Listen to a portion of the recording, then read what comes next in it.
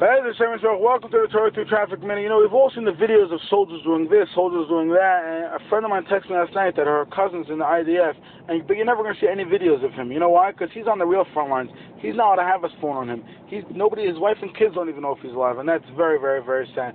But I want to bring out something else. Every day in Shema we say, Hashem Elokeichem Emes, Hashem our God is the true God, right? And that word Emes, you know, it's not really part of Shema, it's part of the next paragraph. And the question is, why, if it's so part of it, if we added it in, why was it not originally authored like that? And I think the answer is like this. B'Yaman Mariam said over there, Itzmai Morgenstern has been saying since the war started that the biggest problem watching the news is this constant obsession with we made a mistake and we know and we could do, and we fall into the trap of and we have to, especially at a time like this, reinforce, tell your wife, tell your husband, tell your kids, tell everybody, Hashem Elokeichem Emes.